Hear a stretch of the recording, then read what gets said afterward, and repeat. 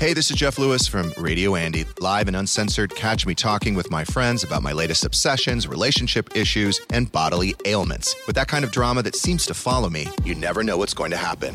You can listen to Jeff Lewis live at home or anywhere you are. Download the SiriusXM app for over 425 channels of ad-free music, sports, entertainment, and more. Subscribe now and get 3 months free. Offer details apply.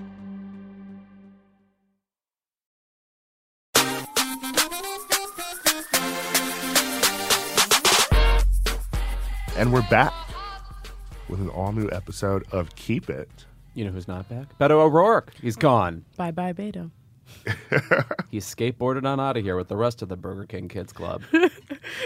You have been very into the Burger King Kids Club this week. Icons. Oh, I did see those tweets. Yes, icons. I did see those tweets. So what prompted this? My interest in the Burger King Kids Club. Yes. It's long-standing. And remind people of what it is. Yeah. So, like in the 90s, there were Burger King mascots to reel in children into a life of, I guess, obesity. I don't know.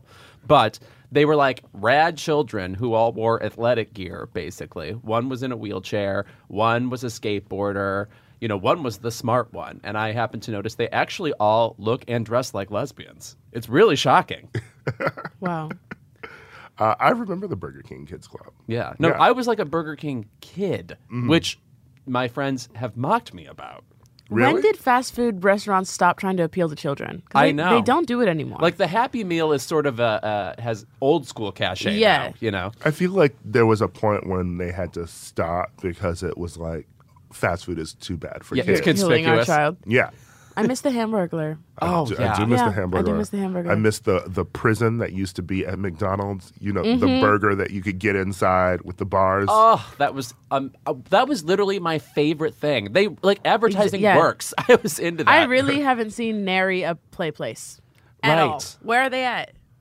Also, the amount of static shock you would get in a play place, you would crawl in and fully come out looking like the Bride of Frankenstein, Speaking of, the Popeye's chicken is back, which is and people are dead. I know it's like our man- Halley's Stop. Comet. A man was Stop. stabbed Stop. to death. Oh wait, is that true? Yeah. Yes, a somebody man was died. stabbed to death. Just in the queue. 2 men were waiting in line outside a Maryland Popeyes when one of the men accused the other of cutting in front of him in line. And they got into a fight, and one of the men stabbed the other one to death, Oh my goodness. which I know everyone wants to blame the Popeyes chicken sandwich fervor, but people who cut in line should be killed. Oh, that's the He had logical it endpoint coming. here. Yeah.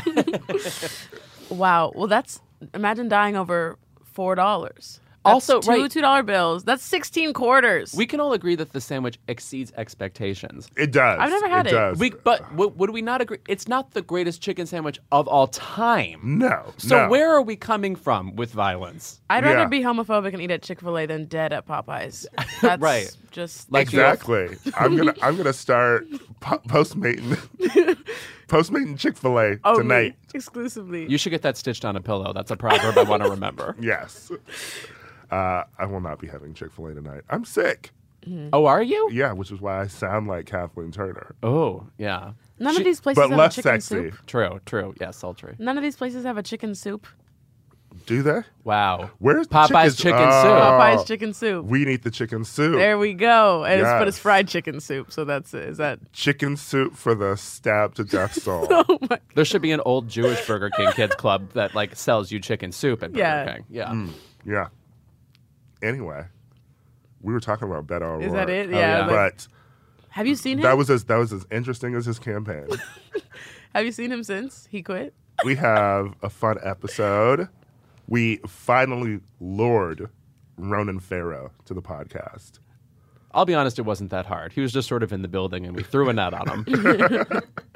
He's easy to catch. Right. Who knew? Black Cube. You should let me join.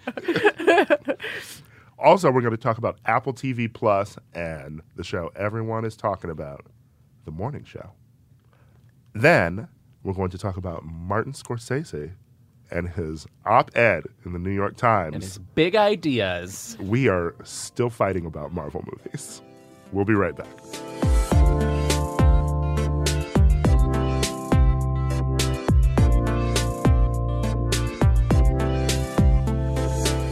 Apple TV launched last Friday with the highly anticipated, was it?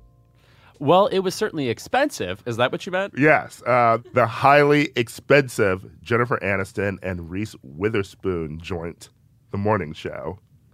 Basically, people have been reporting for months on how expensive this show is and about all of the turmoil behind scenes. And we've all been wondering, what is Apple TV actually going to look like? Mm-hmm. Now it's here. The Morning Show is here. And some other shows. What do we think? So I watched the pilot of The Morning Show. What about this premise even attracted them? Who cares about the backstage goings-on at a talk show? For one thing, I just feel like that's sort of an old topic. But secondly, it's a show that keeps trying to earn its own seriousness. So a Matt Lauer-like host, who is played by Steve Carell, is ousted from the Today Show after a Me Too-esque allegation. And basically, his co-host, Jennifer Aniston, and then this up-and-comer played by Reese Witherspoon from the Deep South, who may or may not be elevated to the show, are just constantly reacting in Sorkin-esque bursts of anger at what's happening, and that already doesn't scan to me because veterans in this business would not react that way. The people around them would react that way. Mm-hmm. But these people all feel like cartoon characters to me, at least in the first episode. And Steve Carell has a scene where he destroys a TV set in a scene that would be melodramatic in a 1940s Bette Davis movie. He'd be danced to death. Right. And written on the wind, yes. I had the same reaction. I feel like none of the characters feel like real people who are in the news. All these speeches about what will America think? We have to hold America's hand. I'm like, I really don't think that Jennifer Aniston would care about this shit. Yeah, not that much. Correct. You know? And I also think that the weight and importance being added onto a morning talk show is insane to me. Yeah. It works in Sorkin shows somewhat because it didn't really work in the newsroom. But the West Wing, because it's politics. We're talking about life and death. This is a morning talk show. And the speeches, the monologues are out of control. And let me just say, we are the crew that wants a monologue. Yes, I love a monologue. Please, no. You should always be complaining about how hot it is in a late 50s Tennessee Williams story. I only got about halfway through the episode. I just lost interest. Only because I was like, is this supposed to lean dark comedy? Are they trying to do a high drama thing? It felt so contrived. And I know, okay, this is Apple's first show, whatever they want it to be, their big flagship show. But they have the resources. They've put in the resources, but I don't know if they have the ability to make what they're trying to make. It feels fake. I think that's part of the problem. Apple's VP in charge of its TV strategy told audiences at South by Southwest in 2018, we don't know anything about making television. We know how to create apps. We know how to do distribution. We know how to market, but we don't really know how to create shows. And it seems like Apple TV has entered the streaming wars, as we're calling it, just because they can. Sure.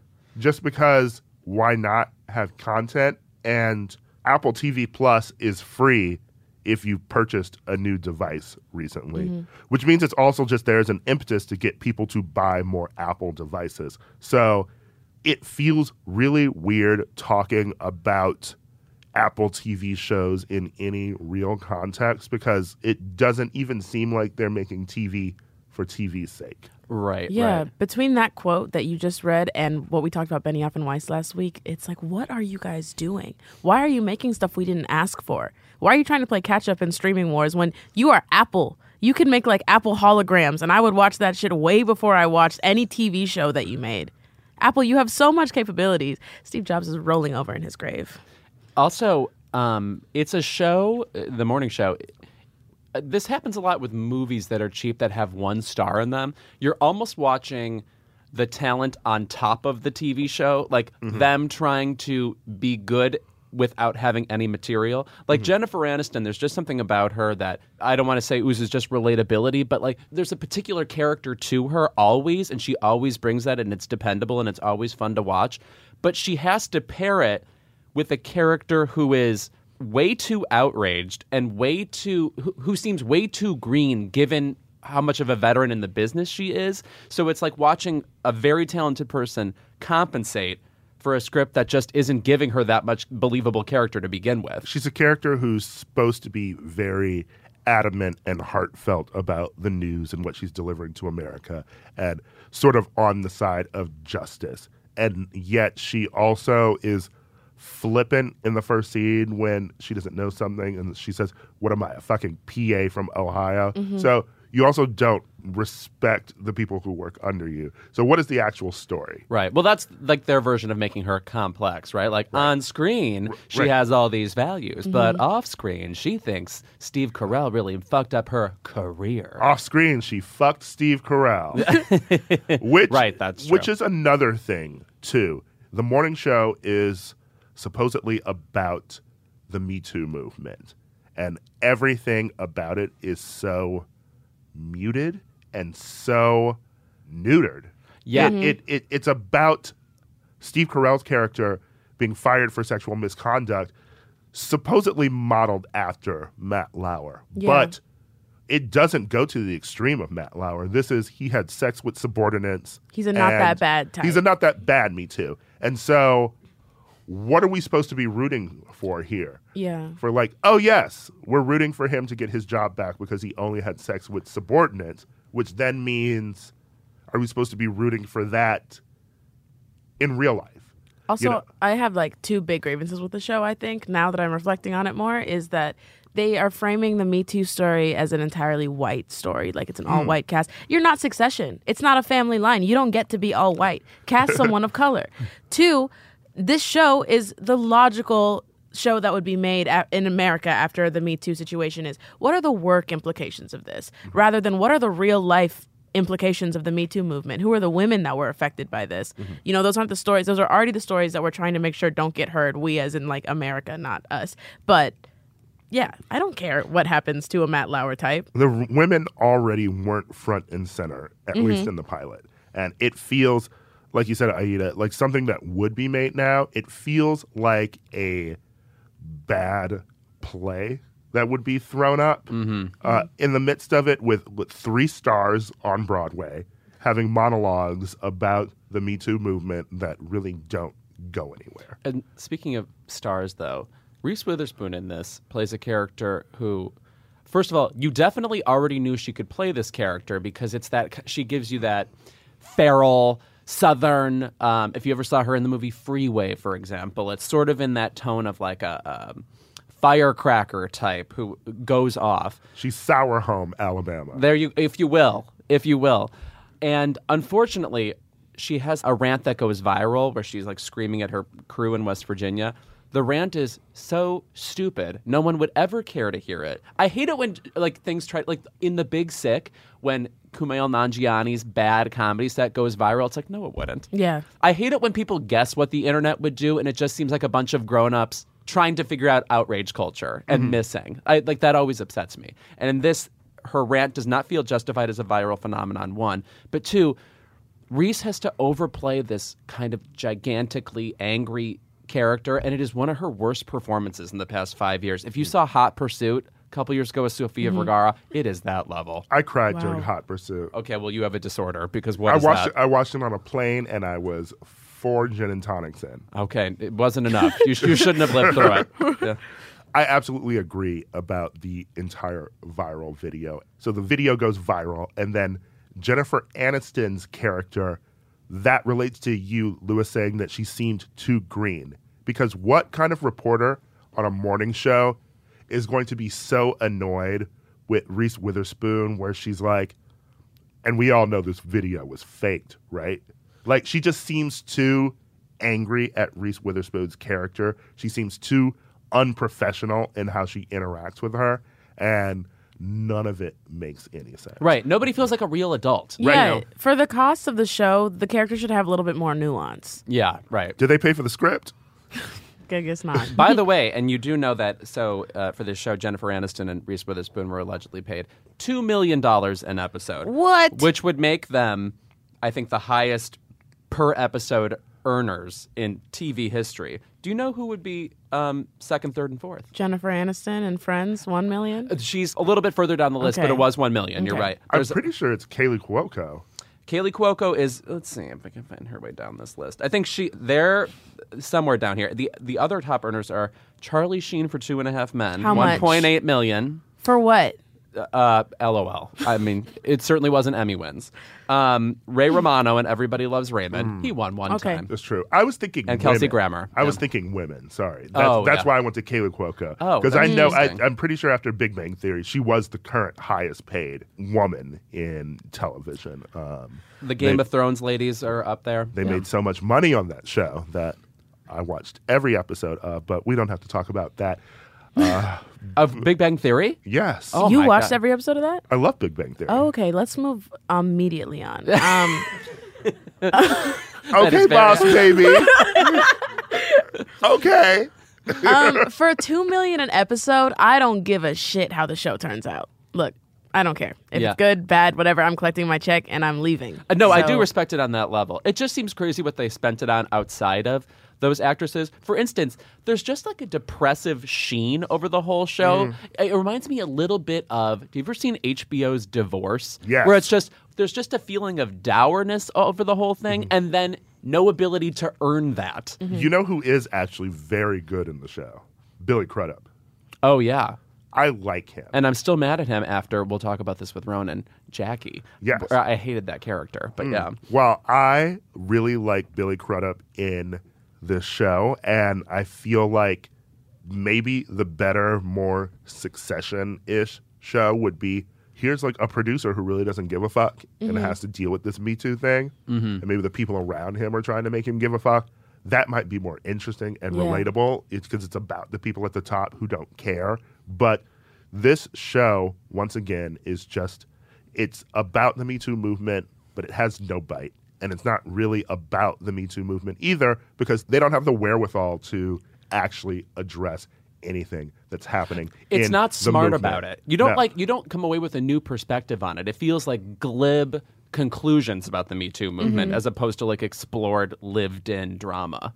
Exactly. And the morning show itself seems too self-serious. Yeah. Right, totally. Because everyone It's like the around- Newsroom. Everybody said the Newsroom has brought up that show, but it does have that feeling of sanctimony and also people who are just cocaine raging at all hours. Right. You know, Yeah. Because in real life, the morning show would probably have Jennifer Aniston playing with dog catchers Yeah. on it. The viral my kids are listening to Kids Bop Right. woman would be on that show. Right, Like, right. come on. Truly. Sometimes morning news is serious. Yes, it has a balance, but a lot of morning news is entertainment. Right. I'm going to give a shout out to queer black actor Deshaun Terry, who I hope will become a bigger presence in coming episodes. And also, do you know who has a minor part in this? Belle Powley. Do you ever see the movie Diary of a Teenage Girl? Yeah. Yeah. And Kristen Wiig played her mom. That is a startling ass performance. You would never guess she was British from that movie, by the way. So I hope she ends up taking over this whole fucking thing too. Also, I'm hoping that Gugu Mbatha Raw gets more to do in the show. And also, does it not seem like Gugu Mbatha Raw, her role in this is just like her role in Miss Sloane, Yes. where she was tagging along with Jessica Chastain in her zany ass monologues in that movie. She loves walking around listening to white women talk. Right? Yeah. She's you. Fly off the handle. Wow. I mean, that's really all we can say about Apple TV, right? It's Yeah. here. Did you see Dickinson? I saw a little bit of that. I saw a little bit of I didn't watch Dickinson. anything else. I reticent to say that I am close to maybe standing, but Dickinson is so bonkers Yeah. that I feel like I'm at least interested in it. And at least that feels whoever was involved was interested in making a fun show. Like, there's at least a point of view, Yeah, right? right, And what right. you want from TV, as opposed to the morning show, which feels calculated to appeal to every sort of demographic Right. in the way This- that Apple TV products are. The morning show feels like a product, and it doesn't feel like art, which will segue into our later conversation about Martin Scorsese. You are like Walter Cronkite. You run these airwaves with your crazy segues. Anyway, we'll be right back with Ronan Farrow discussing his latest book, Catch and Kill.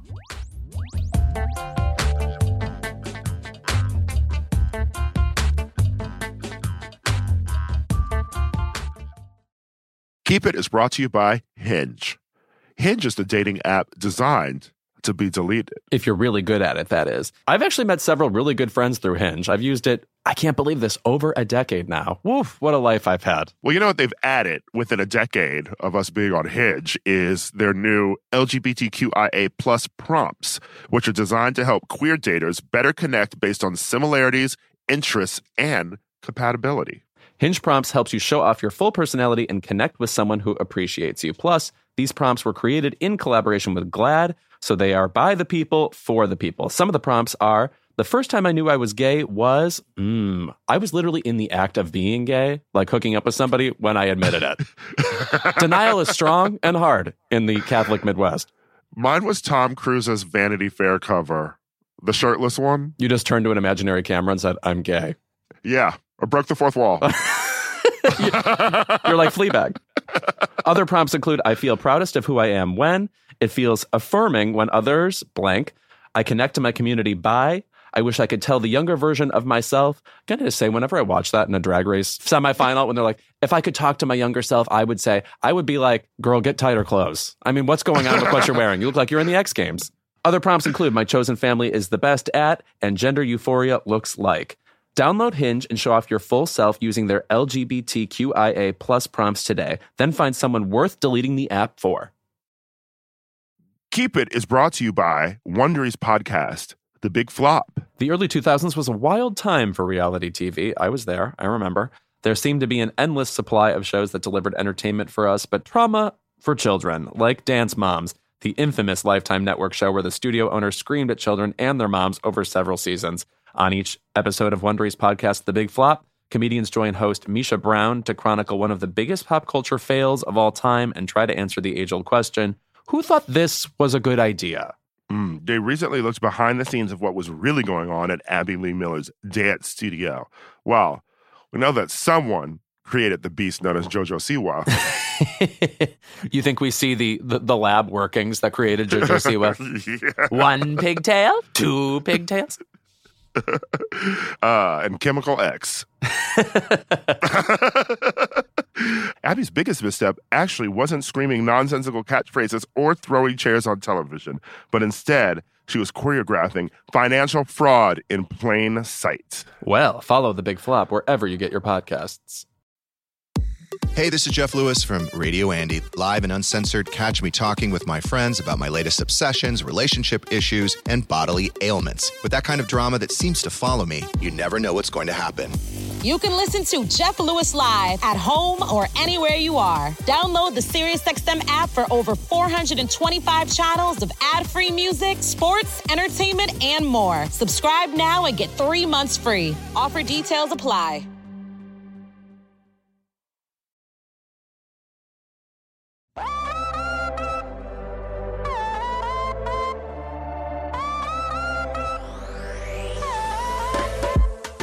Today we have a pretty lackluster guest. He sucks. You're making do.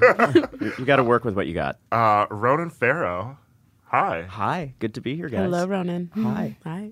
Ronan, can I just say you are a hilarious person for me to know for a couple of reasons. One, I don't know how to take that. Whenever I see you, it's like everybody's aware you have a singular career, you are a very august presence, and yet we are both gay men. So all I want to do when I see you is be like, God, remember when your mom was in Death on the Nile? I want to scream unimportant questions about your mother's career at you. You know what? I will literally spend this entire episode talking about Death on the Nile if you want to. So your mom is a beware. co-star Be careful. of Betty Davis. Careful what you ask for. Angela Lansbury is in that movie. Yes. That is a big gay movie that people should pay more attention to. This is a question that I really want to ask, though, because we'll get into Catch and Kill and these serious questions. After an hour of Death on the Nile. Yeah, right. But, you're from, such a pop culture family, So I wonder, what things do you like? What did you grow up on?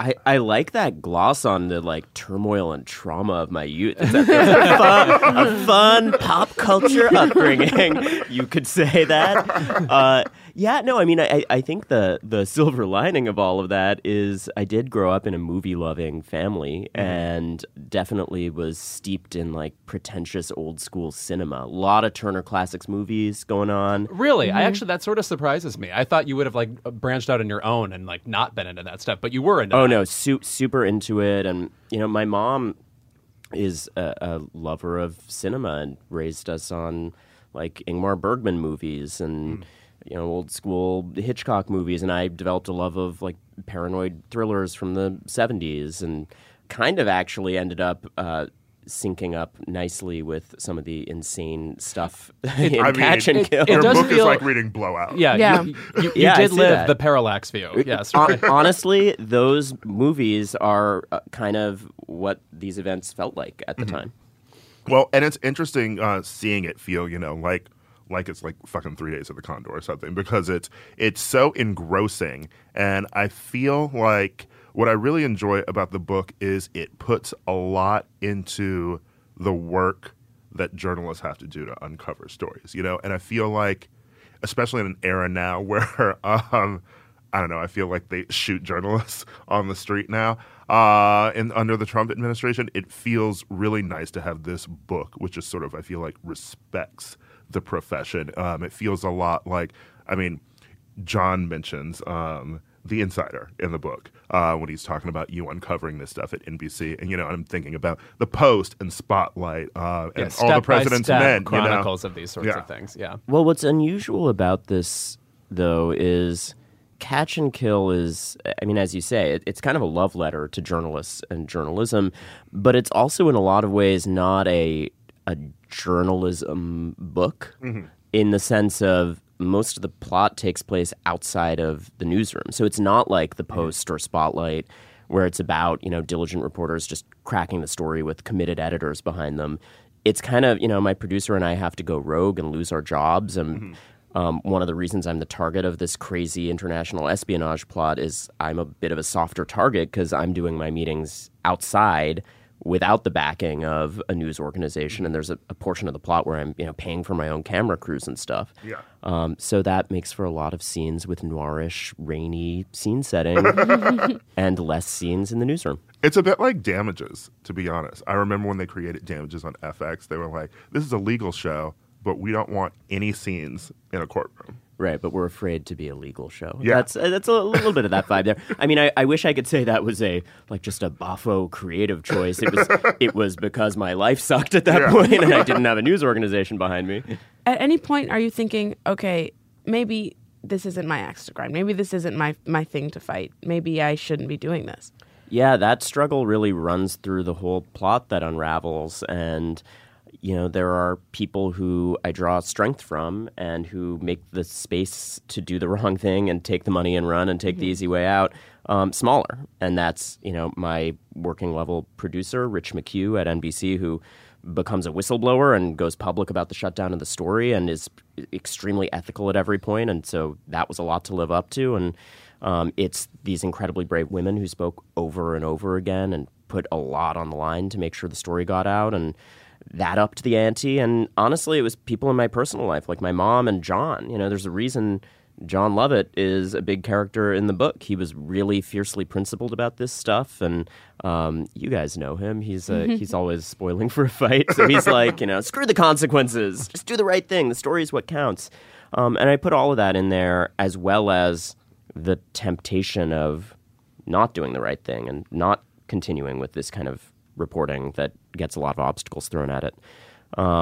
Because I hope for every other reporter that's in the same situation, they're able to draw strength from their sources and people around them and keep going as well.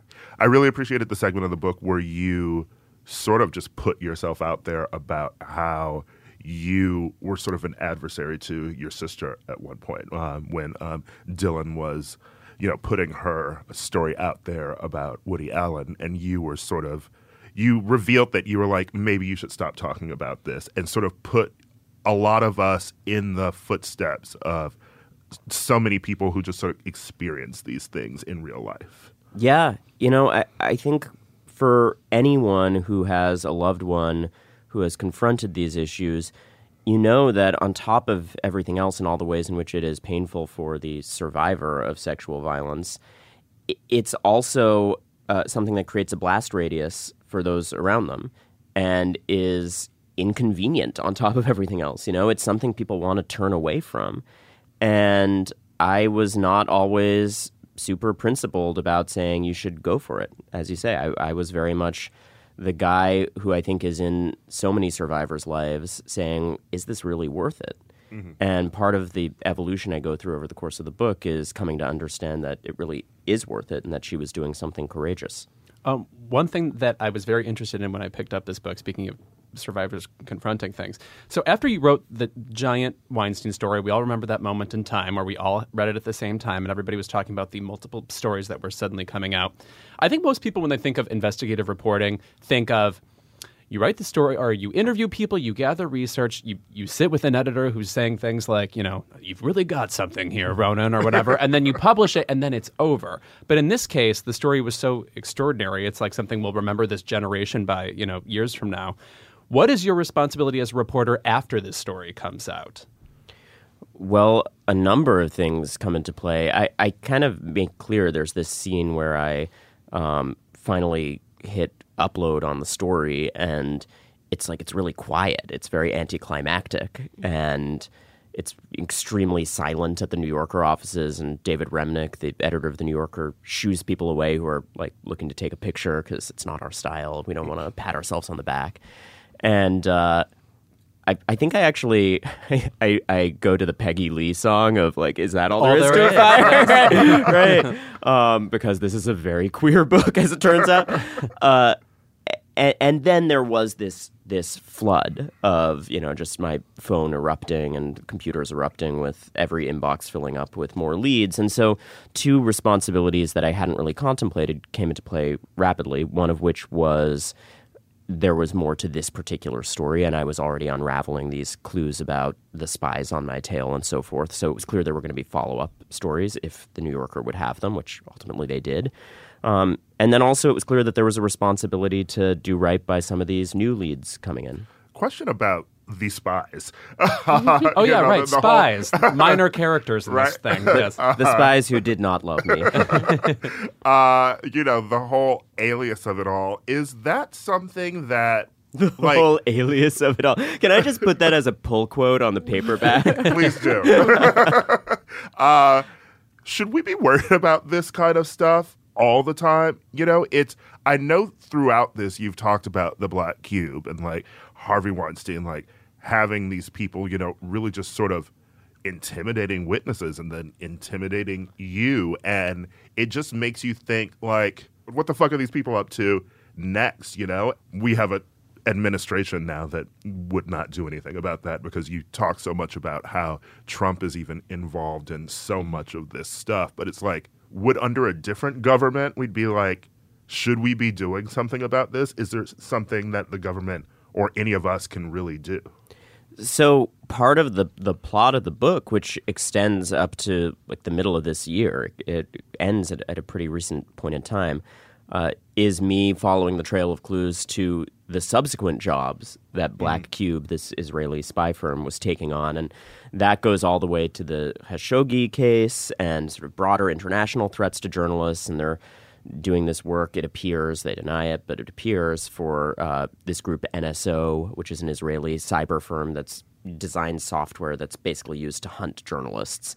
So it you know, goes to show that, as you say, these kinds of extreme tactics don't stop at any one story.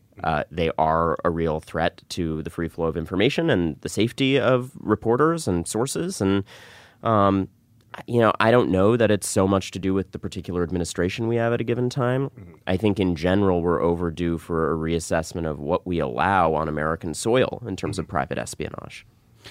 Do you think this has like changed the track of what you will report on for the rest of your career? Like, did you expect to be reporting on, you know, these kinds of things ultimately? Is this what you expected your career to look like? Like, how can you go back to reporting on like college campus scandals? Yeah.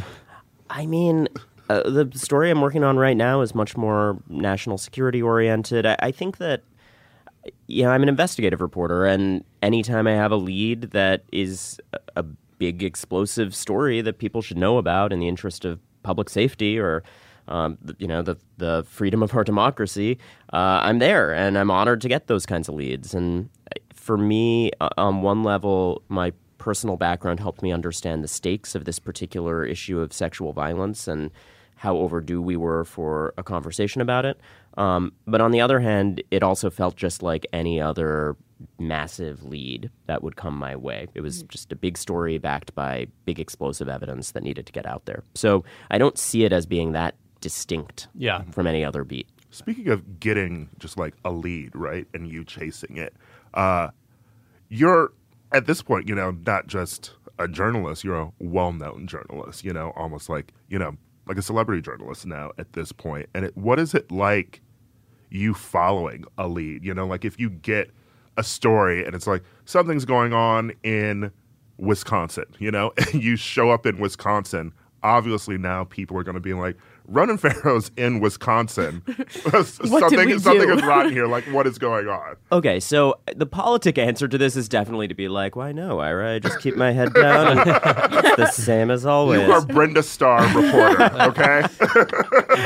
The work is the work. And to an extent, it is true. Like the fact checkers and editors at The New Yorker don't give a shit. And, I don't. Can we say shit on Keep? You sure can. Oh, God. Okay, I'm going to do it Be a lot. free. Yeah, say. And the work is the work, and it's unglamorous in a lot of ways, and I still get the legal threats and the death threats, and like they don't care that I'm a high profile or not. They're just pissed off that I'm doing the reporting. But on the other hand, like the honest answer is it is a little bit like those scenes in Harry Potter where like everywhere he goes, they're like, "You got a scar on your forehead. We know who you are." So. Yeah, it's just a weird aspect of it to contend with. And mostly I would say it is a good thing where, it opens some doors and people will pick up the phone because I'm a known quantity. And hopefully part of the way in which I'm known is that people feel like they can trust me to keep the confidences of sources and to do meticulous, careful reporting of this type. Probably sometimes it carries some baggage that's not a positive, like certain types of people that I would report on get that call and do not pick up the phone or hang up very, very quickly when they hear that I'm asking questions. But I try to focus on the good. When you were meeting a lot of these celebrity women and getting into like the most harrowing part of their personal stories and careers, how obligated did you feel to talk about your own personal experience? Like, were they in a way confident to talk to you specifically because, I know who Ronan Farrow is. I know this, fabled story of his life or whatever. So did you feel obligated in a way to divulge more about yourself than maybe the average reporter would have to? It happened naturally that we did have conversations about that. And I didn't feel like it was my place to bring that up so much. But sources would often go there. And, I talk in the book about how Rose McGowan brought that up and had seen that I'd kind of evolved on this issue of becoming more willing to confront my sister's allegation and I think felt she could trust me as a result of that. Mira Sorvino, there was this moment that I described where we were early in our interviews and she said, I've been having like stress dreams about you showing up with a camera on my doorstep and asking me about working with Woody Allen. And I was like, God, it would have never even occurred to me. Of course I don't judge you for that. And, it was a different time and you didn't have access to all the information. And in any case, I'm working as a reporter here. It's completely separate. Regardless of your views on that, I would just want to ferret out the facts and treat you as fairly as possible. But, she's a very ethical person and very conscientious. So she brought that up and it had been weighing on her. So, I try to be open when people want to go there. And like everything else, and like what we were talking about before, it can cut both ways. But I try to draw positive things out of it.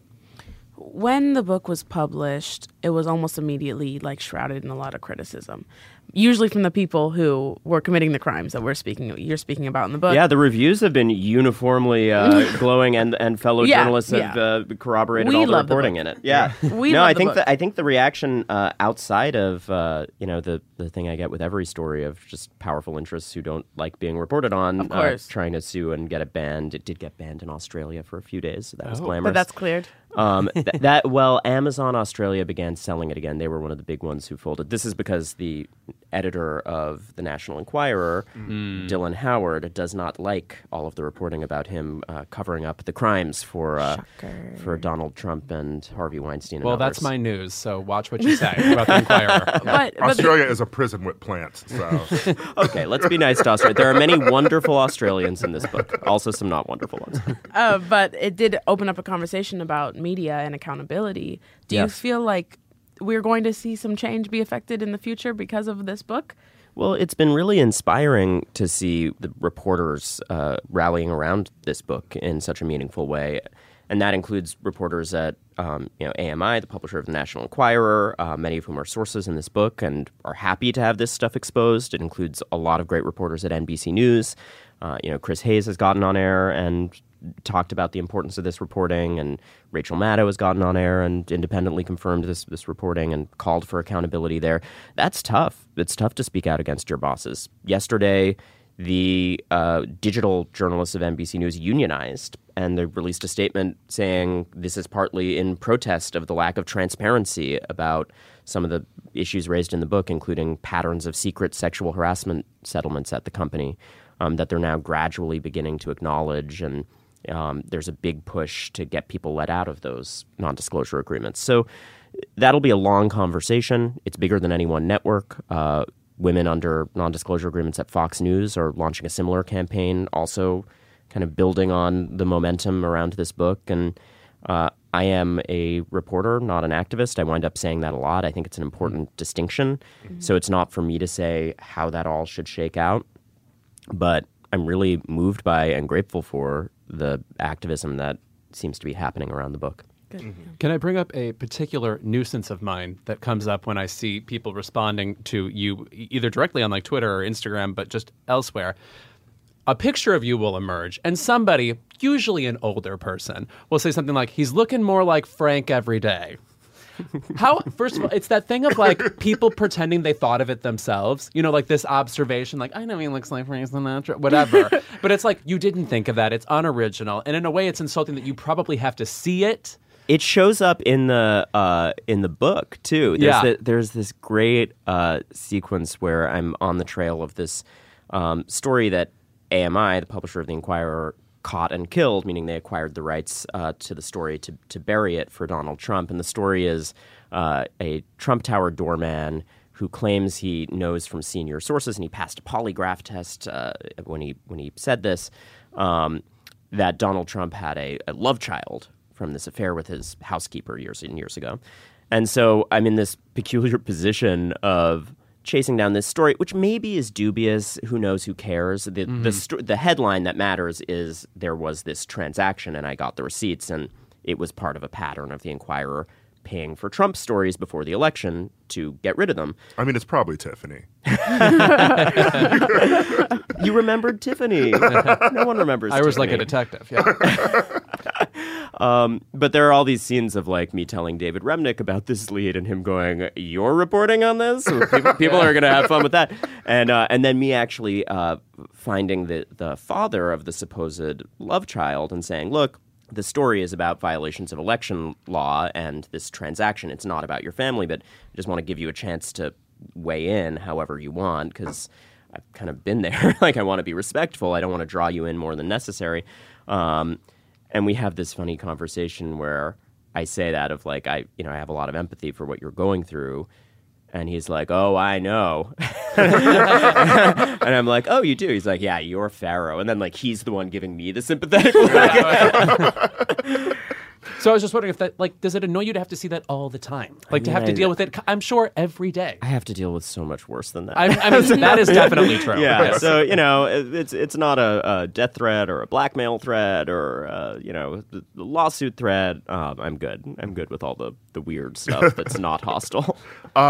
Going back to something you were saying about when you were talking with Mira, it got me thinking about the weird interconnectedness of, Hollywood and politics, that it's still so hard to untangle. So much in the book you talk about how Weinstein was involved in the Clinton campaign, early on, and people were like, "Oh, you shouldn't get involved with him." And like you even mentioned at a point, the Meryl Streep stuff, right? You know, and I like that you mentioned that, you know, I think she was unfairly sort of attacked, especially with that, like, that art installation being like, she knew. But you do also mention, you know, that she and Woody share a publicist, you know? And I just wonder, like, how much should we care about ways that we can untangle sort of conflicts of interest, especially in Hollywood, you know? It's like, here's Meryl Streep, a woman who, you know, works with Me Too, you know, like wants progressiveness in Hollywood, but also her publicist is a person who tried to discredit your sister. Yeah, I mean, her publicist is absolutely one of the worst examples in the industry of, like, you know, she'll ban people from Cannes screenings if they report on allegations of sex crimes against her clients. You know, she'll use her, you know, starry client list as bait to try to, you know, get people to plant negative items smearing women. I mean, she's a real Leslie Dart is her name. She's just like the classic archetype of the kind of anti-woman publicist who's kind of very amoral and willing to do whatever to protect a powerful client. And that's an archetype that shows up again and again. You know, Lisa Bloom, this crusader for women's rights lawyer who winds up also working for Harvey Weinstein, and sort of is a double agent in the plot. And I realized much too late that she's sort of informing him. Yeah, one point you raised there is there's just an incestuous world of people with compromised ethics, and they show up over and over again in law and politics and Hollywood. And I don't know that you can do anything to disentangle that, as you say, except hold people accountable when they're hurting people. This is a really simple question, but I just want to know personally, after going through and doing all these work, you've been doing this for 2 years, focusing on this. How are you feeling? How are I mean, literally, how are you feeling? You're having to do all this press stuff, having to, you know, talk about your book over and over again. How are you? I'm staring at you like, does not compute. Like, what is this question? He refuses to feel. He can't. Especially because all of your work is, you know, I'm here to present the facts. Yeah. How are you feeling? Thank you. I feel like Meghan Markle here. A true Somebody princess. asked how I'm feeling. It is true. It has been a very kind of high octane period of not a lot of sleep. Not a lot of self-care, sort of breathlessly going from one story to another and very fully being consumed by wanting to get the facts right and fair and get them out into the world. John will probably eventually force me to take a vacation. He has extracted a promise that I not write another book for at least a year. Sometimes in this book, when I'm listening to like the descriptions of him being like, "Oh, you're off working again," or whatever, I just picture him with like curlers, being like, you know, there he goes, work again. John played by Claire Foy. Oh, please. Perfect casting, dream Who casting. would play you? Because I feel like a bombshell version of this book is going to come out. Is it going to be Charlize? She could do it. Oh my God, I would love that. You know, she could do it. Meryl could do anything. I feel like it's Meryl's part if she wants. I don't know. You know, I get asked a lot about adaptation rights too, which I guess is, you know, it's not something I brought up, but I guess it's sort of built into the material that it has something of a cinematic quality to it, and the events were sort of stranger than fiction. I was so focused on getting the reporting right that I have just told everyone over and over again, like, I got to do 2 years of reporting, and then later I can think about all that. But if any of those fine folks you mentioned would like to play me, then I'm all in. Well, good. I'm glad you're at least going to be in a place where you're doing better. Yeah, I thank you for the question, sincerely. And I think, you know, I don't endorse the kind of no sleep, no self-care lifestyle that is characteristic of me in a lot of the plot of this book. And I'm conscious of the fact that I need to take care of myself too. On the other hand, you know, I think this was an extraordinary period of time where I was in a position of privilege to be in receipt of these leads and this kind of evidence, and I just kind of had to go for it and do right by those circumstances, and that did mean losing some sleep. No, Ira, I have a question for you. Okay. Do you know who Ronan Farrow's grandmother is?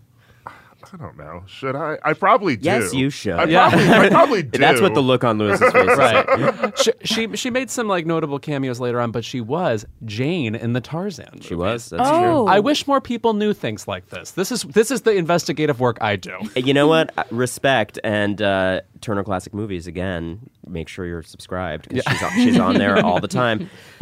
She not only was Jane in the Tarzan movies, but was one of the big MGM stars of the time, which meant she was on a contract and she did whatever they wanted as often as they wanted.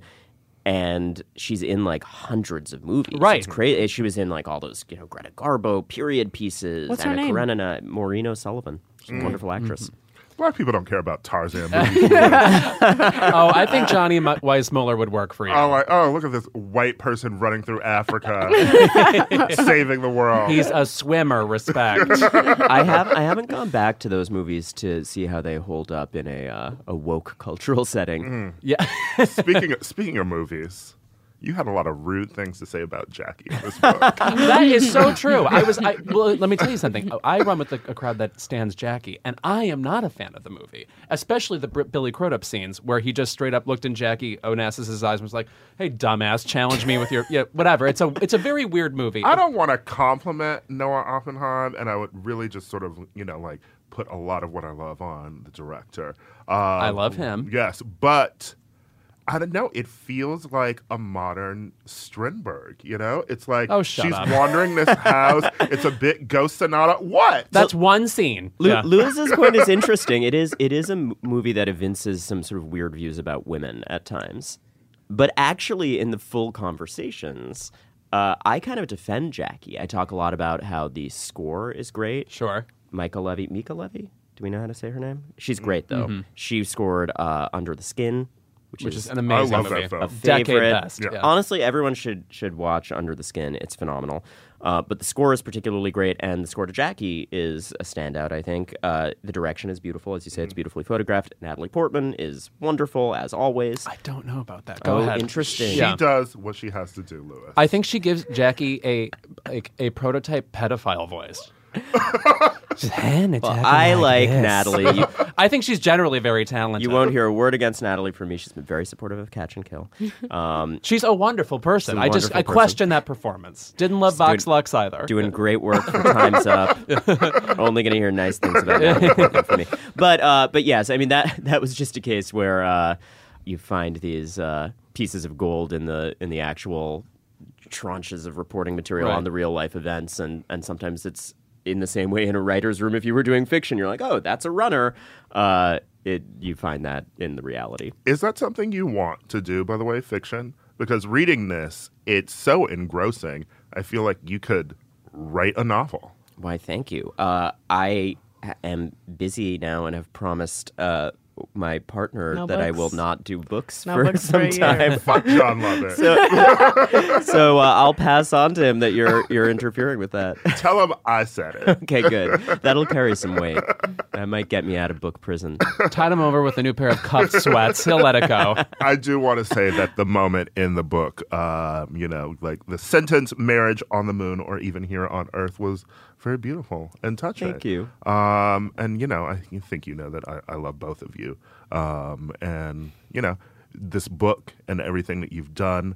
I'm just really honored to call you a friend. Thank you. Yeah. Back And at I'm you honored, guys. I'm honored that you would come on this show. We're such dorks, and only Aida is here to anchor us at any level I'm of happy to have gravitas met and you. seriousness. Yeah, Aida, thank you for having me. Thank you all of you for Yes, having such me. a pleasure to meet you. We were overdue to do this, and I feel like we could just talk about the movie stuff for hours and nothing else. We lost track of the important thing here, which is Death on the Nile. That's true. I know. I feel bad about that. Simon McCorkindale, lost hottie of the 70s. wow, that is a deep cut. Yeah. I do not even recall the IMDb on that movie as closely as you do. We didn't even bring up The Great Gatsby. I haven't done my report. I haven't done my work. Is there a remake coming? Of what? Death on the Nile? Yes, yeah. Starring But- who? I mean, it's not announced yet, but Okay. Kenneth Branagh's doing it. Yeah. Well, Right? Yeah. Did we like his Murder on the Orient Express? I personally fucking hated it. I fell the fuck asleep on a plane. I'm going to be politic and not weigh in on this one.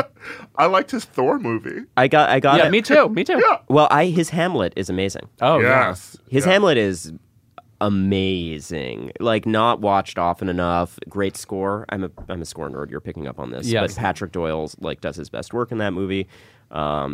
It's great. And he's great in the movie I photographed. Hate, My Week with Marilyn. It's a very good Laurence Olivier impersonation, his mentor famously. Yeah. But anyway, thank you for being here, Yeah. Ronan. Thank you for It's being been a here. delight. Yes. Thanks, guys. Thank you so much.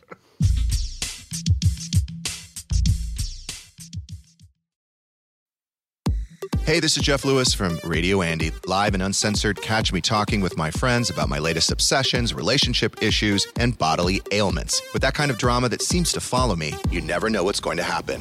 You can listen to Jeff Lewis live at home or anywhere you are. Download the SiriusXM app for over 425 channels of ad-free music, sports, entertainment, and more. Subscribe now and get 3 months free. Offer details apply.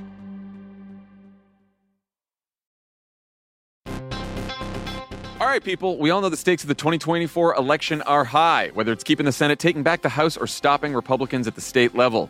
If you're ready to make a real difference, sign up for Vote Save America's 2024 volunteer program. And just to make it interesting, we're pitting you against each other. Vote Save America will sort you onto a team, east or west, and you'll compete with a community of other volunteers to maximize your impact on the ground with opportunities tailored to you and the causes you care about.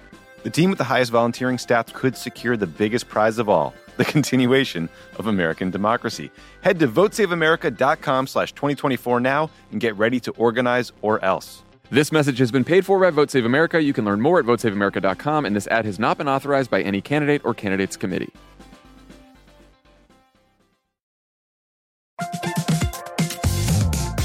Guys, it's been a rough year. It's going to get rougher, and you deserve a little treat for not going insane yet. You could head to the local tiki bar and tell the bartender, do your worst. But we have a better idea for you, which is pick out something from the Crooked Store. The store is stocked with tons of new merch. It's perfect for the spring. And classics like the Friend of the Pod tees that you'll be wearing long into the next administration or the next fascist dictatorship, depending on how things go. Pick up a new tee for the warm weather ahead, a mug that'll remind you to stay involved this election year, or a hat celebrating your favorite pod. Go to crooked.com/store to shop.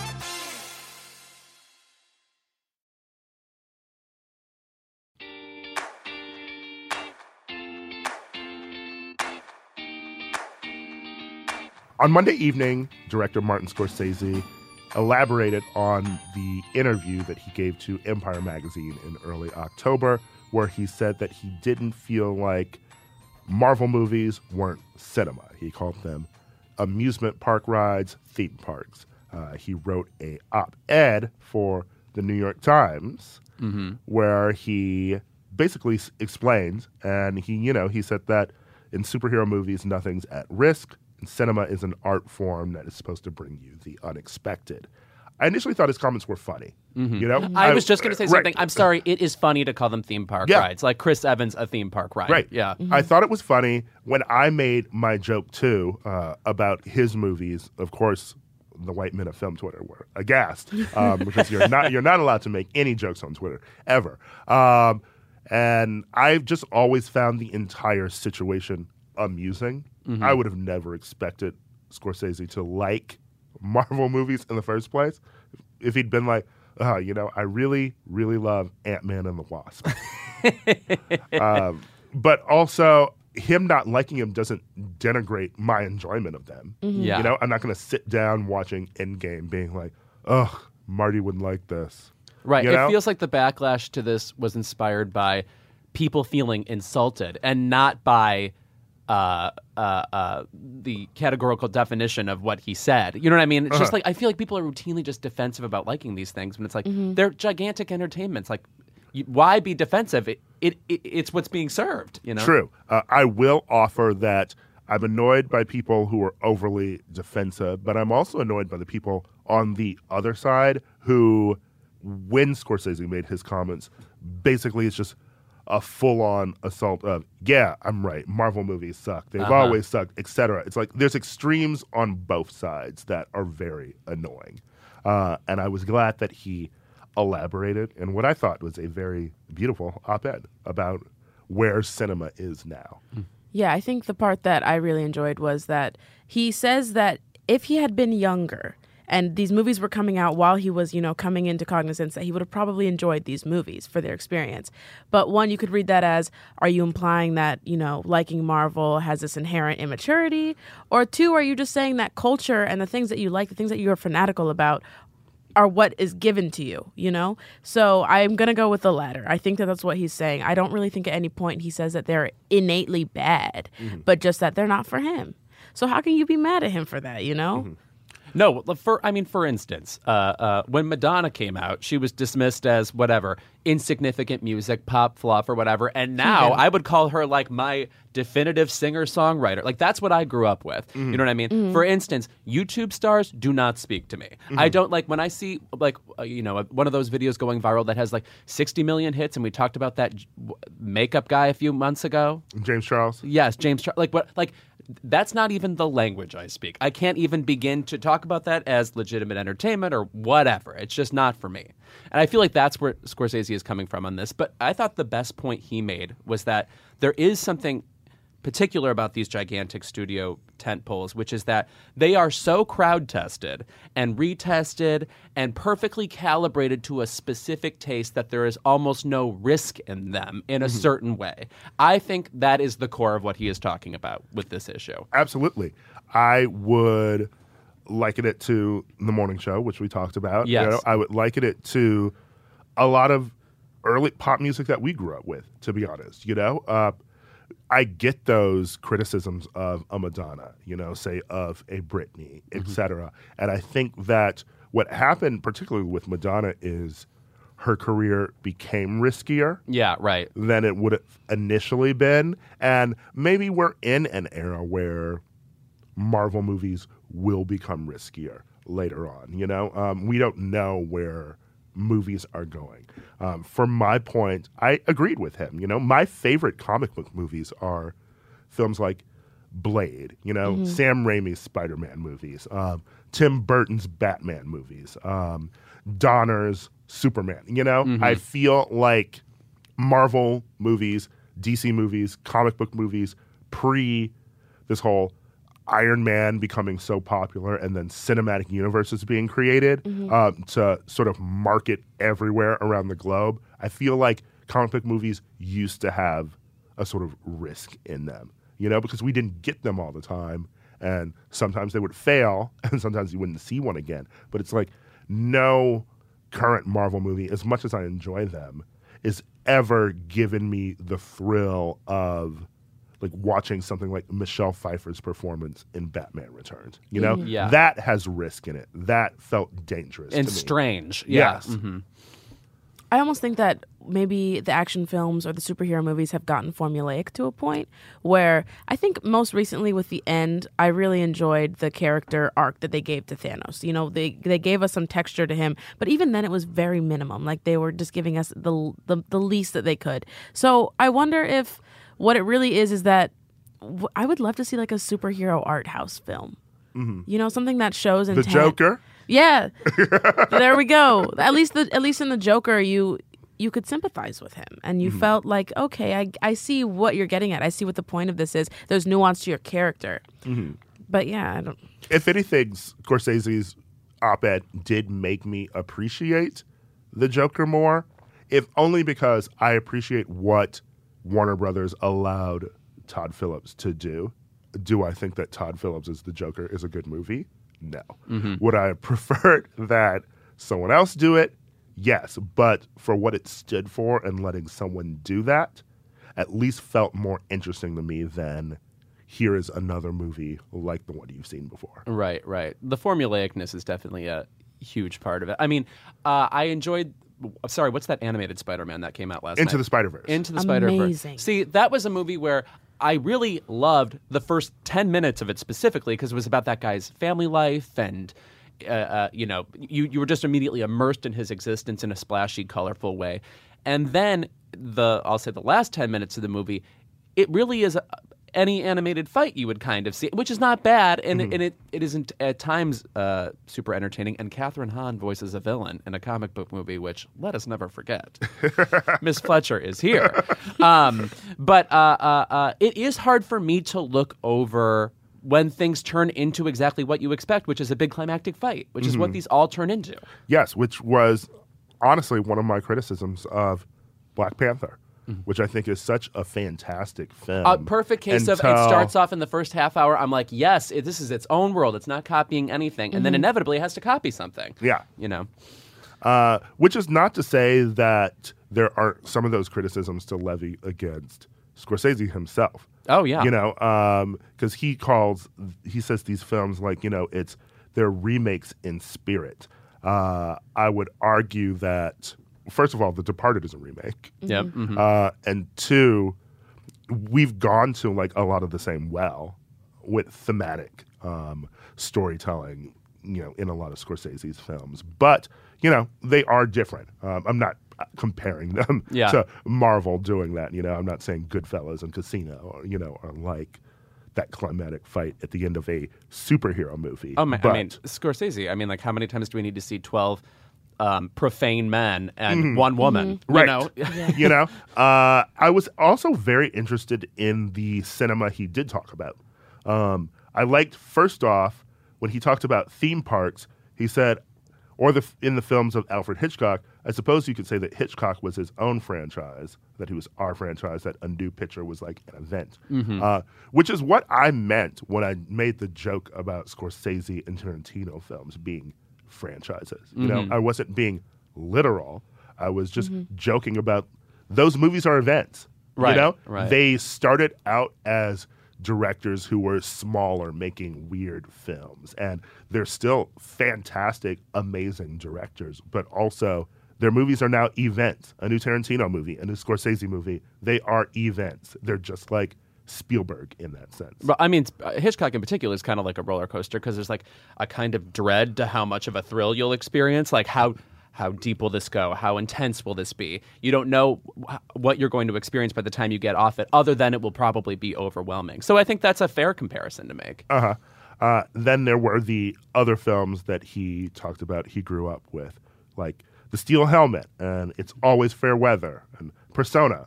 I do like Persona. No, Persona speaks to me. I actually haven't seen the other two. Yes. But Scorpio Rising, The Killers. He is a big old dork. I mean, like, I kind of do appreciate that about him. He's very good at talking about movies too. Yeah. But this conversation also reminds me of. Do you remember when Roger Ebert was sort of obsessed with the idea that video games aren't art? Yes. And it's weird. It's like there is a value in having a categorical conversation about these things, but it sort of feels more like an opportunity for people to be insulted. Yeah. when it's just it's like not germane, really. You know? Yes. It's sure. You don't think video games are art. Do we need to have that conversation? Yeah, right. On such a subjective thing. I think also these men who make these kind of, you know, retroactive arguments about what is art and what is cinema, they run the risk of sounding out of touch. Totally. You know, because what Marvel can afford to us now is amazing industrial budgets where they can do all these cool CGI things. The final scene in the last Avengers movie is one of the coolest things I've ever seen in my life. That's something that Scorsese could never do because he's not going to use that. He's not going to use that technology for one of his films. So it's like apples and oranges. It's a totally different conversation to be had. I mean, it took a lot of technology to make Robert De Niro look 15 in The Irishman, or however old he looked. Oh yeah, right. That's not out yet, right? No, it's not out. The That's a de-aging. Netflix? We have not seen The Irishman yet. We will be talking about Scorsese again when it comes out. Yes. Yeah, that's true. I do stand Joe Pesci. The conversation before these is Marvel cinema are Netflix movies cinema? Are Netflix movies really, do they deserve to be in the canon of great movies? Our Netflix TV shows, Right. etc. Exactly. And now look, he has a movie that's coming out on Netflix. So it's really just, I can't wait until he directs the next Marvel film. And then we're going to have to double back and be like, what were you talking about, Martine? You know, there's something to be said, too, about filmmakers growing up watching these films and what kind of stories they're going to tell. The one part I really agreed with is just the fact that these movies do overcrowd cinemas, you know, and it's harder to see any other kind of film. However, I don't know the full extent of that because we live in Los Angeles. Yeah, right. And we can see basically any movie that's released. We'll either see it at the ArcLight or the Landmark or a guild screening. It fills me with the same feeling as the idea that there'll always be live TV and we'll always need TVs thanks to the Super Bowl. It's like, I guess I'm thankful for that, but that's also so not for me. So I feel disenfranchised anyway. Yeah. Yeah, and as someone who is still like, I had just fresh out the Midwest, people don't really show out for movies unless it's a big Marvel film. Like, Yeah. people aren't going to go see a Martin Scorsese film from where I'm from, in Middle America. So I see why they have their place, but I do think you're right that we've kind of crowded the market. How many films were in the last 22 Marvel films? I would argue that they would see a film like The Departed or something like that, and especially people who grew up on those films. But going to the movies in general is sort of an awful experience, depending on what theater you go to. Yeah. Right. Yeah, it can be. I don't mind spending the money on a ticket at the ArcLight because it's at least enjoyable to see a film there. And you might run anywhere into like else- Melanie Griffith in the lobby. Yeah. Happened to me once. Yeah. Really? Yeah, isn't that crazy? Imagine me, Lewis, just encountering an actress in the wild. It's a shocking idea, and you should be afraid for her. Well, I'm you terrified. know that I used to work at Barnes & Noble, like Yeah. you. I worked at Wait, Barnes did we & Noble. all work at Barnes & Noble? You too? You too? Yes, when I was really young, like 17, 18, yeah. Back in Yes. Nebraska. This is The official- trifecta. This is the theme of this podcast now. Wow. Jilted former Barnes & Noble queer Oh, workers. my Yes. goodness. I worked at the Barnes & Noble back in Milwaukee. I worked at the one on Astor Place in New York. And I worked at the one in the Grove. It was my first job here in L.A. when I moved here in 2011. It's just a summer job. I encountered Melanie Griffith when she came to purchase some books. Melanie Griffith is out there participating in the culture. She came with her books, and I asked if she wanted to sign up for the Barnes & Noble member club, and she said, "Oh, we're already members." Hell yeah. And then she gave me a number. I typed it in, and the membership she was using was Antonio Banderas. Wow. I will not hear a better story this month. wow. That speaks to me a lot. I was shook. By the way, his new movie's really good, Pain and Glory. Pain I and haven't seen it Glory yet. Yeah, is amazing. Pain and Glory, his best performance. Almodovar, one of my favorite directors. totally. Yes. And there's lots of casual heroin use. Yes. Get ready. Where's Almodovar's essay about Marvel movies? Right. I'm waiting. I bet it would be beautiful and full of color. Yes. When we're back, keep it.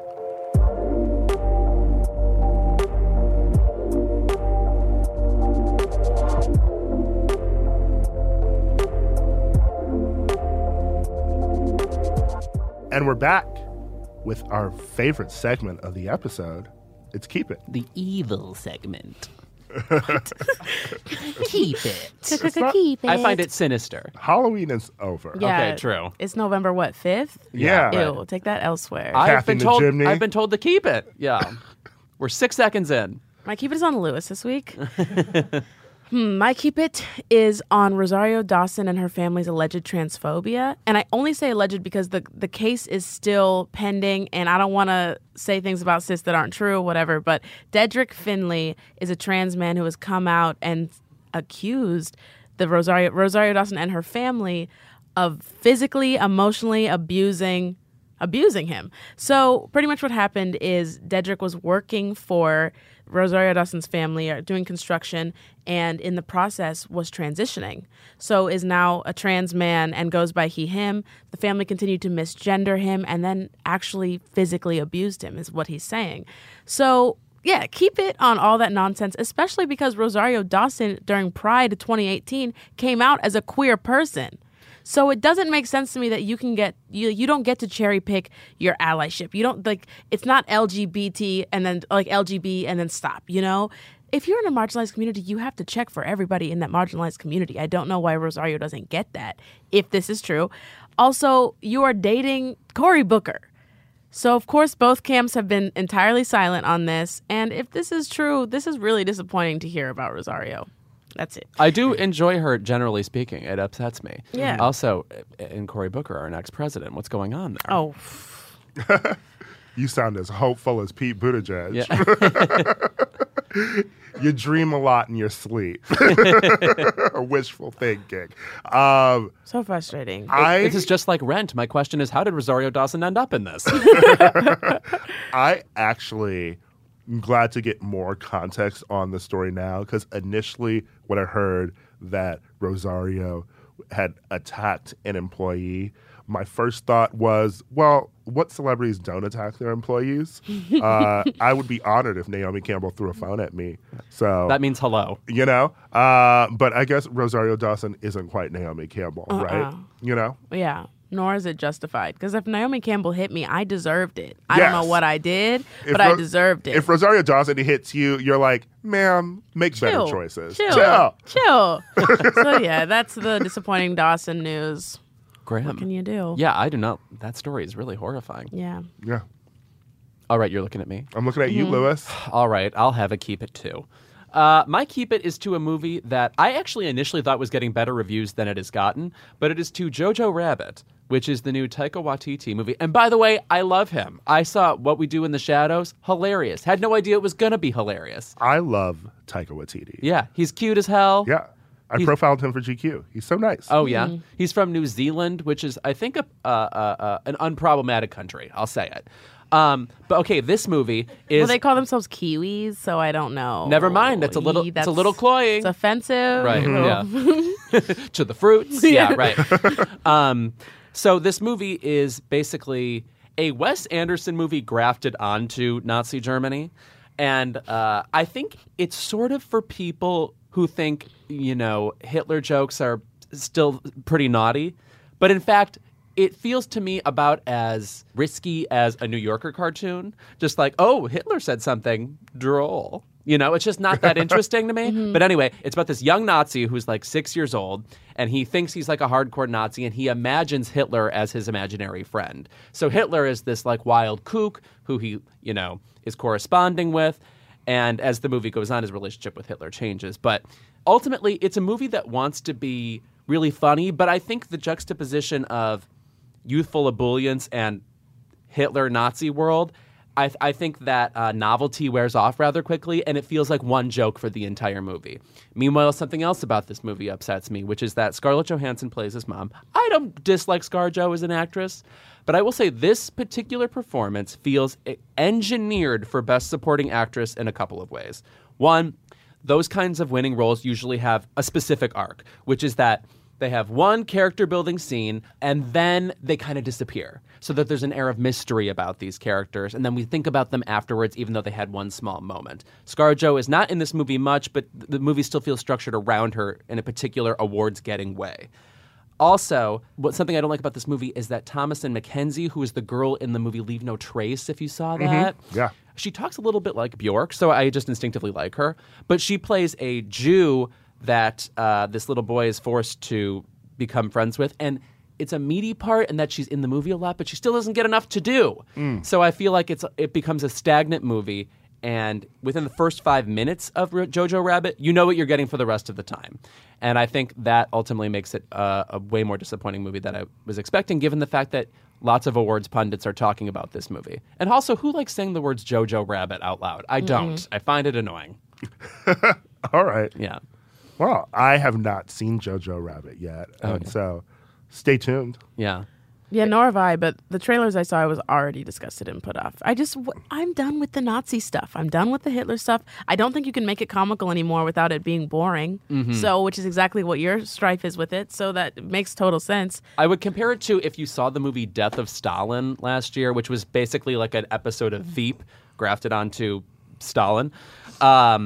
You get over the connection between atrocity and whimsical humor rather quickly. It becomes a one-panel comic that you're stuck in for 100 minutes. All right. Well, my keep it is not to a film per se, but it is to the Academy itself. Oh, the Academy. Those are my best friends. Why would you do this? Well, they fucked up, Lewis. Okay. The Academy has disqualified Nigeria's entry, Lionheart, from competing in Best International Feature Film. The film is from actress turned director Genevieve Nnaji, and apparently, because the film is in English, it is disqualified from the category, which until recently was Best Foreign Language Film. Right. It is weird because the primary language in Nigeria is English. Correct. So it just calls into question a lot of the qualifications for Best International Film, you know? I feel like there's almost no way they won't correct that after this. I mean, Yeah. it's absurd. That makes no sense. Yeah, and It's that not an important qualification. That implies that English belongs to America or the Americas or North America at least. That doesn't make sense to me. That's like deliberately exclusionary. And I feel like the change to Best International Film from Best Foreign Language Film was a step in the right direction. Right. But then it just reminds me, like, of course, we never really have English films, like from the UK, compete in Best Foreign Language. Do we? Maybe that's Yes. why the category was structured that way. Best International. Yeah. So we don't have any more King's speeches winning? Oh, yeah. Woof. What a tough year for me. I shouldn't fall asleep during a Best Picture, even with Helena in it. Yeah. Yeah. Anyway, that's my keep it, you know. I mean, I feel like, Yours are both pretty unobjectionable. Good. Keep it, both of you. yeah, Thank you you. know, I just feel like if this isn't corrected, then Nigeria is never able to submit for an Oscar ever again, Right. you know? That's abushit. That Right. was me putting the word Abuja, the capital of Nigeria, into bullshit. Right. If you recall that Alfonso Cuarón said that Roma, he did not consider it a foreign language film, which, no. I mean, just the concept of saying foreign language film was always dumb. Yeah, right. So, Best International works for me. Right. And then fix it so Lionheart can get It's at least nice, yeah. considered to be nominated. I'll consider this a necessary kink to work out before the category straightens itself. The right. discourse we needed. Yes. Yes. The discourse we don't deserve, but the discourse we needed. What the other discourses should have did. I mean, it is better than the film discourse about whether or not Harriet it has white saviors in it. Oh, yeah. If you saw that on I the still haven't internet. seen Harriet yet, by the way. I haven't seen Harriet yet either, but apparently she's a psychic in the film. But that is just Casey Lemons's, you know, she did East Bayou. Her Of course, the interpretation. film's going to be like kooky and weird. But I guess, yeah, Sideways Keep It is that people have not seen the movie and based on a single review have decided that there's a white savior in the film and that there's an evil black bounty hunter who's the villain. And everyone who's seen the movie and reviewed it said that is not true. So, All right, well, let's quash that right here. yeah, it's a little bit like when everyone was talking about Slave Play and hadn't seen it. Right. But So you go know, see Harriet. But See- you need to talk about things online. Go see Harriet or don't because all the reviews are bad. Okay. And Parasite and Castle Rock, of course. But if you want to talk about something, go see it. want to have an opinion online and be mad, I'm going to go see it. That does give me life sometimes. The best Harriet thing ever still is on 30 Rock when Octavia Spencer was playing Harriet and she refused to walk in from one side and she goes, "You better figure out a way for Harriet Tubman to walk through walls." It's the funniest line reading ever. Anyway, thanks again to Ronan Farrow for being here, and we will see you next week.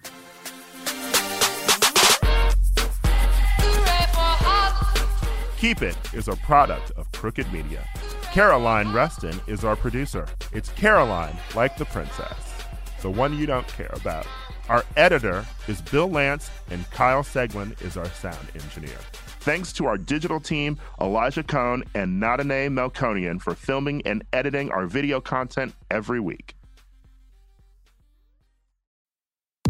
Hey, this is Jeff Lewis from Radio Andy. Live and uncensored, catch me talking with my friends about my latest obsessions, relationship issues, and bodily ailments. With that kind of drama that seems to follow me, you never know what's going to happen. You can listen to Jeff Lewis live at home or anywhere you are. Download the SiriusXM app for over 425 channels of ad-free music, sports, entertainment, and more. Subscribe now and get 3 months free. Offer details apply.